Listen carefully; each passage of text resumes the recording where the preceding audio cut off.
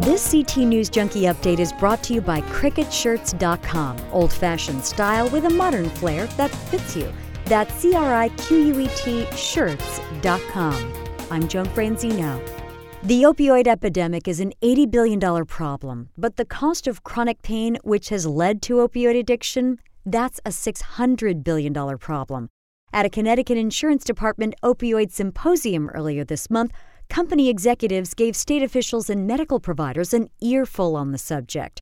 Among some of the solutions presented were to increase access to high-quality treatment, reduce opioid prescriptions by 25%, and decrease the stigma. Things are getting a bit more civil this election year in Connecticut.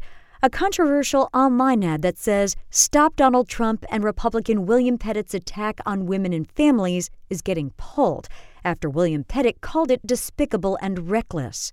Pettit took offense to the ad. He founded the Pettit Family Foundation in memory of his wife and daughters who were killed in a home invasion in 2007. The proceeds are dedicated to women and children. More after this. Worldwide, every 21 seconds, another woman hears this. "I'm sorry, but you have breast cancer." Every 74 seconds, there's another death to breast cancer. Rapidly growing, fast spreading, aggressive. This is a campaign that focuses on ending breast cancer. This is the Breast Cancer Deadline 2020. The National Breast Cancer Coalition has set the deadline to end breast cancer by January 1st, 2020, and there's a global strategy to meet it. Visit breastcancerdeadline2020.org. Share our vision. Its focus is clear. It's 2020. Breast Cancer Deadline 2020.org. Breast Cancer Deadline 2020.org. The State Office of Fiscal Analysis explained how they calculated a $78 million deficit during the Republicans' informational hearing about discrepancies in the state budget deficit reports.